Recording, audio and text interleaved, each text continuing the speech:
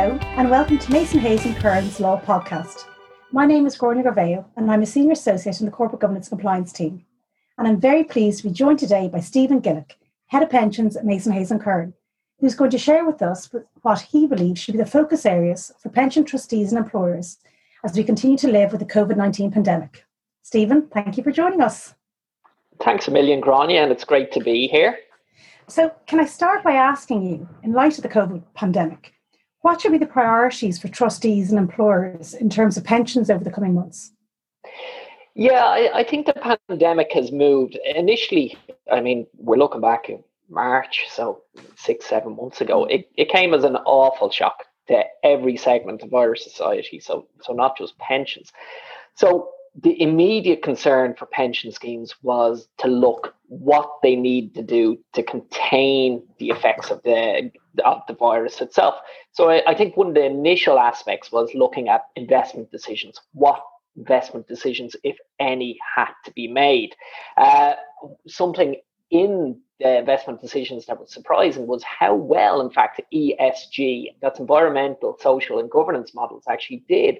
Because if I would have predicted something in March, I would have said there'd be a flock away from ESG towards more known stocks, more reliable stocks. So the kind of fossil fuels and the historic stocks that have done well. But surprisingly, ESG did very well. So we saw investment decisions being made. But one of the things that's surprising and very pleasant surprise was that ESG, by and large, investments in ESG were maintained. We saw a lot of big pensions projects being delayed. So these were typically big restructurings of defined benefit pension schemes or companies putting in place new defined contribution arrangements. So as with all industry, a pause button was put on a lot of these projects. And thankfully, we're seeing that pause button being returned to a play setting now, and a lot of them are actually going ahead, and the projects are moving on in the third and fourth quarter of the year. And then an interesting action was something that's in your field. Actually, how will pension schemes and the governance models, how will they actually work during the course of the pandemic? Yeah, because that's actually one thing that we see a lot of is how should companies be dealing with the holding of virtual meetings? So from a pension perspective, what should trustees be doing about that? Yeah, and that was one of the initial things we saw. Trustees, by and large, they were used to physical meetings. But obviously, when the pandemic hit, this couldn't happen. So the first thing we had to do as lawyers was advise the trustee groups on how the meeting could progress. Could it progress electronically, and what other issues were there in terms of the retention, circulation of documentation. So the first thing we really had to do was look at the trust documentation, governing documentation of pension schemes, and ascertain could the meetings be held electronically. Now, unless you were dealing with a very, very old pension scheme, most of the documentation facilitated electronic meetings. They didn't really think about Zoom and all of these fantastic things such as Blue Jeans and whatnot that we're all fantastically aware of now. But they were kind of set up the schemes for conference calls and the like. So a lot of them actually morphed into it quite well. That's great. And what about business continuity plans? Did you have to examine those or think how pensions would use those to their benefit now? Yeah, a lot of schemes, a lot of the more sophisticated schemes would have business continuity plans in place, be it the service providers. Actually, some professional trustees had business continuity plans in place. So there was a lot of business continuity plans being assessed and being put into action. By and large, they worked well, but I think now is probably a time for assessment where trustees, service providers, and employers should look at their business continuity plans and assess what worked, what didn't, because I think it should be seen as a fluid model, and those pieces that didn't work, now would be the time to really look at how to beef those up or tweak them to make them work as we enter a new phase of the pandemic. And do you think, is there any key areas that trustees and employers need to focus a little bit more on now in light of COVID-19? Yeah, I think something that, from a member perspective, was disappointing was the level of communications. So communications and pension schemes are largely governed by legislative requirements. So in the Pensions Act itself or disclosure regulations, and they simply set out a list of information that must be provided to members, to trustees, to trade unions, and various other interested groups. But I think when the pandemic hit, I think there was a bit of an absence of communications with members as to, is this hitting our investments hard? Are there procedures in place? So I think definitely, if I could turn back time, I think the issue of member communications and how effectively what the trustees, our employers, our service providers were communicated to the members should have been done a bit more, a bit better. For instance, you're seeing a lot of trustee meetings perhaps being held by Zoom. And I think one of the issues that flows out of that would be the compliance with GDPR. Because I've seen issues, and once again, this is an area that you'll be totally familiar with, Grania, where documents are shared over platforms that aren't really meant to be sharing sensitive pensions documentation, be it WhatsApp or other, perhaps even an unsecured, unprotected email address. So there's a lot of issues with that, and that kind of feeds into the whole member communications and indeed trustee communication point that I think needs to be looked at. And what about in terms of defined contribution, defined benefit schemes? Yeah, defined contribution, as I said, I think one of the main issues with defined contribution through the pandemic is looking at the investments and how they actually worked.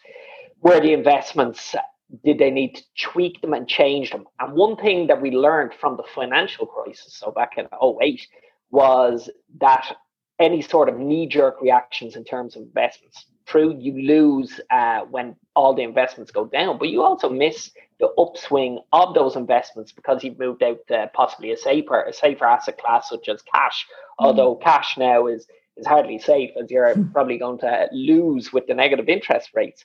So defined contribution, I think the investment focus is something, but also I think DC trustees, employers have to look, as we discussed earlier, at the business continuity plans, how they work, how they function.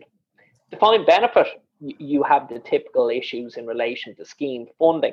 So actuarial advice was typically needed throughout the pandemic to assess what effect was the pandemic having on valuations and what, if any, actions needed to be taken.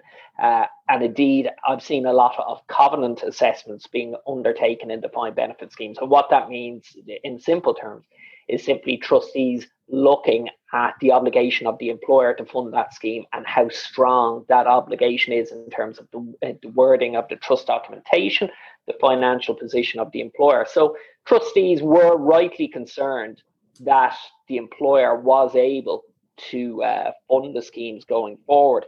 And then another issue that we're probably seeing is in relation to how ready are the defined contribution schemes in terms of auto-enrollment going forward. And for those of us less familiar, Stephen, with pensions, what exactly is auto-enrollment, or what do we need to be aware of? Yeah, auto-enrollment, now it's very successful in many jurisdictions around the world. It effectively means that instead of the existing position in Ireland, where the minimum position in terms of pensions in Ireland is that an employer has to offer access to employees to what's known as a personal retirement savings account, or PRSA. So there's no obligation for the employer to contribute. They simply have to facilitate a meeting between the employee and a representative of the Life Office that's offering the PRSA. So that has resulted essentially in an issue where a lot of individuals have no pension coverage whatsoever, no pension scheme in place. So the government are looking at filling this gap by bringing in auto-enrollment, or AE, whereby employees will be auto-enrolled in a pension scheme going forward. Now, pre-COVID, the plan was to have this fully up and running in Ireland by 2022. You're going to see that inevitably. I think it's going to be pushed out. Now, various parties have flagged that this is still the intention to bring it in. When it comes in, how much it actually costs in terms of employer contributions and employee contributions, that's all up in the air. It's at the consultation phase at the moment, but it is definitely going to come in. It come in the UK, where it's very successful. because it started off with small employers and larger employers, and has moved on to the smaller employers in the last round. So it's been brought in slowly, and the contribution rates are low, but those contribution rates are increasing over time. So it has been successful in the UK. Hopefully we can learn some lessons from the way the UK brought it in and tweak our model to be somewhat more successful in various areas. But it's something that, to listeners, I think we're going to have in place. I suggest not 2022, but I'd say maybe 2024. So definitely something to be aware of and to be thinking about as you're looking at your different focus areas at the moment. Certainly.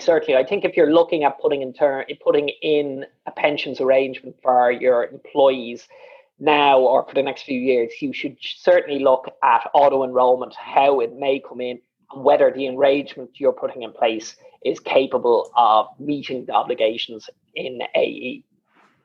So can I ask you, you touched very briefly there on the sharing of information in GDPR and the use of, say, WhatsApp as a sharing platform.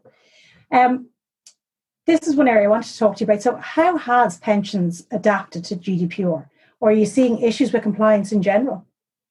Yeah, I think when GDPR came in, pensions and pension schemes were somewhat of an afterthought, because I think employers were fully cognizant of their obligations and what they needed to do, and the obligations of a processor controller. So I think employers by and large were very good, but they didn't really think too much about the pension schemes that they participate in and what their obligations are in terms of the information that they perhaps provide to a service provider, to the trustees. So they came late to the party, but I think pension schemes did get a grip on GDPR. And the levels of compliance I'm seeing are high.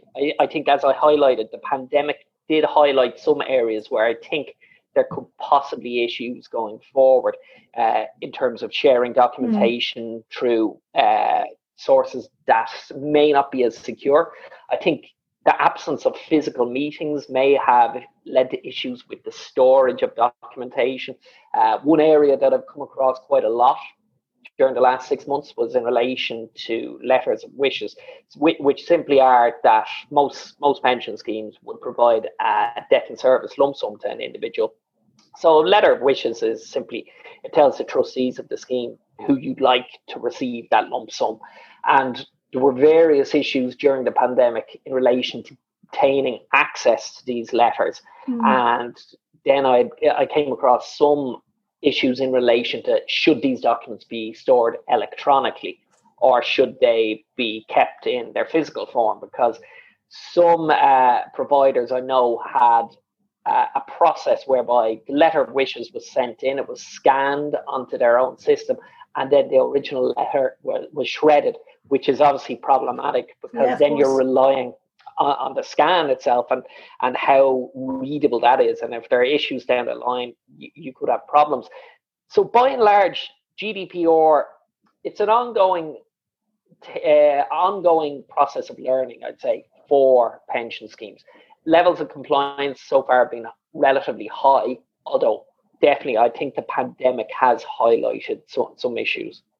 And do you think, is it a good time now to look at the measures that were put in place when GDPR was first introduced, and then to assess whether they are still working for the schemes? Yeah, without a shadow of a doubt. And once again, this feeds into your practice area, and I'm sure you're seeing issues in relation to GDPR, because when it came out, I think everyone was great for getting lists of what needs to be done. Oh, we need to keep a list of the documentation that's sent to X, Y, Z. Yeah. We need to be cognizant of why that documentation is sent, how long it's retained for, etc., etc. I think now is the perfect time to actually have a look at those lists and to see if these tasks are actually being done. Because it's all good and well, and it is very reassuring. It's a bit like a safety blanket, having a list. Everyone loves a list. But I love a list. Oh, yeah. Everyone loves a All lawyers love lists. But I think, and I've got a sneaky suspicion that a lot of companies, employers across the board were using the list as something of a crutch. So I think now is the time to actually look at this and to kind of take a view on, are we complying with this obligation here? Does the overall list need to be updated?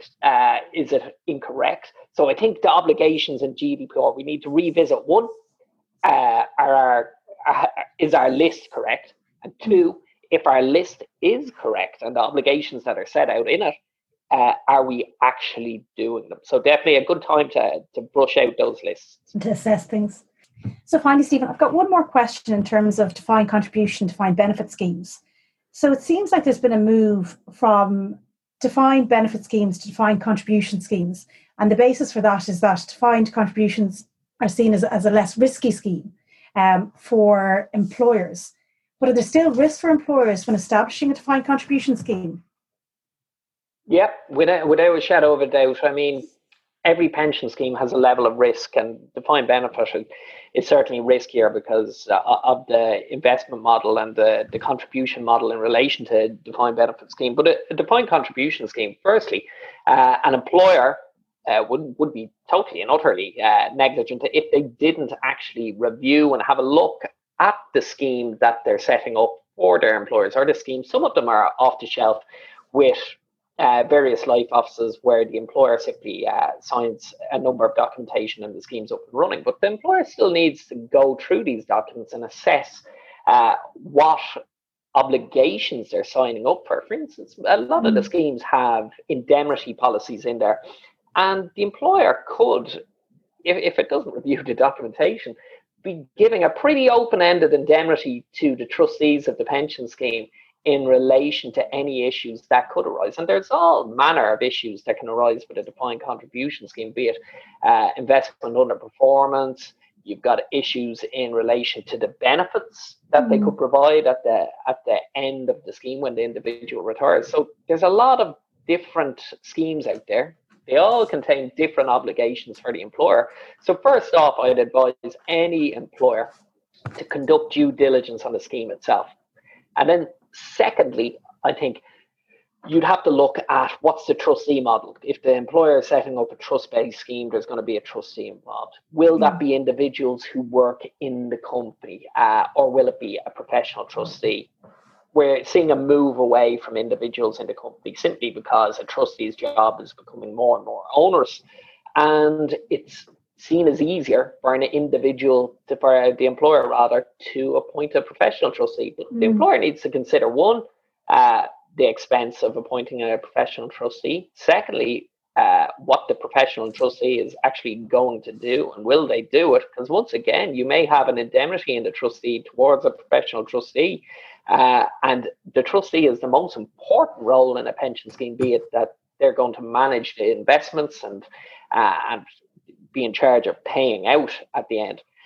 Because, I mean, you're looking at down the road, we are in a defined contribution world now where the vast majority of pension schemes are defined contribution.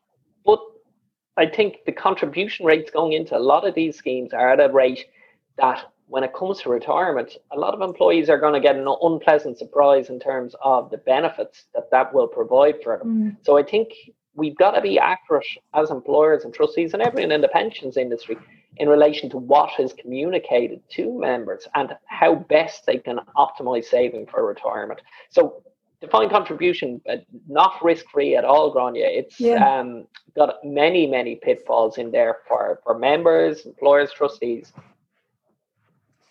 Well, that's all the time we have today. So, Stephen, thank you so much for joining us. It's been really interesting to get an update on how the pensions world has adapted to living in COVID-19 times. So for our next podcast, Stephen will be in the hot seat again, and he'll be joined by Jerry Moriarty, the CEO of the Irish Association of Pension Funds. And they're going to be discussing the way in which pension schemes can get ready for the IORP2 legislation that's expected in upcoming months. For more on our events and podcasts, you can visit mhc.ie. But for now, thanks for listening and goodbye.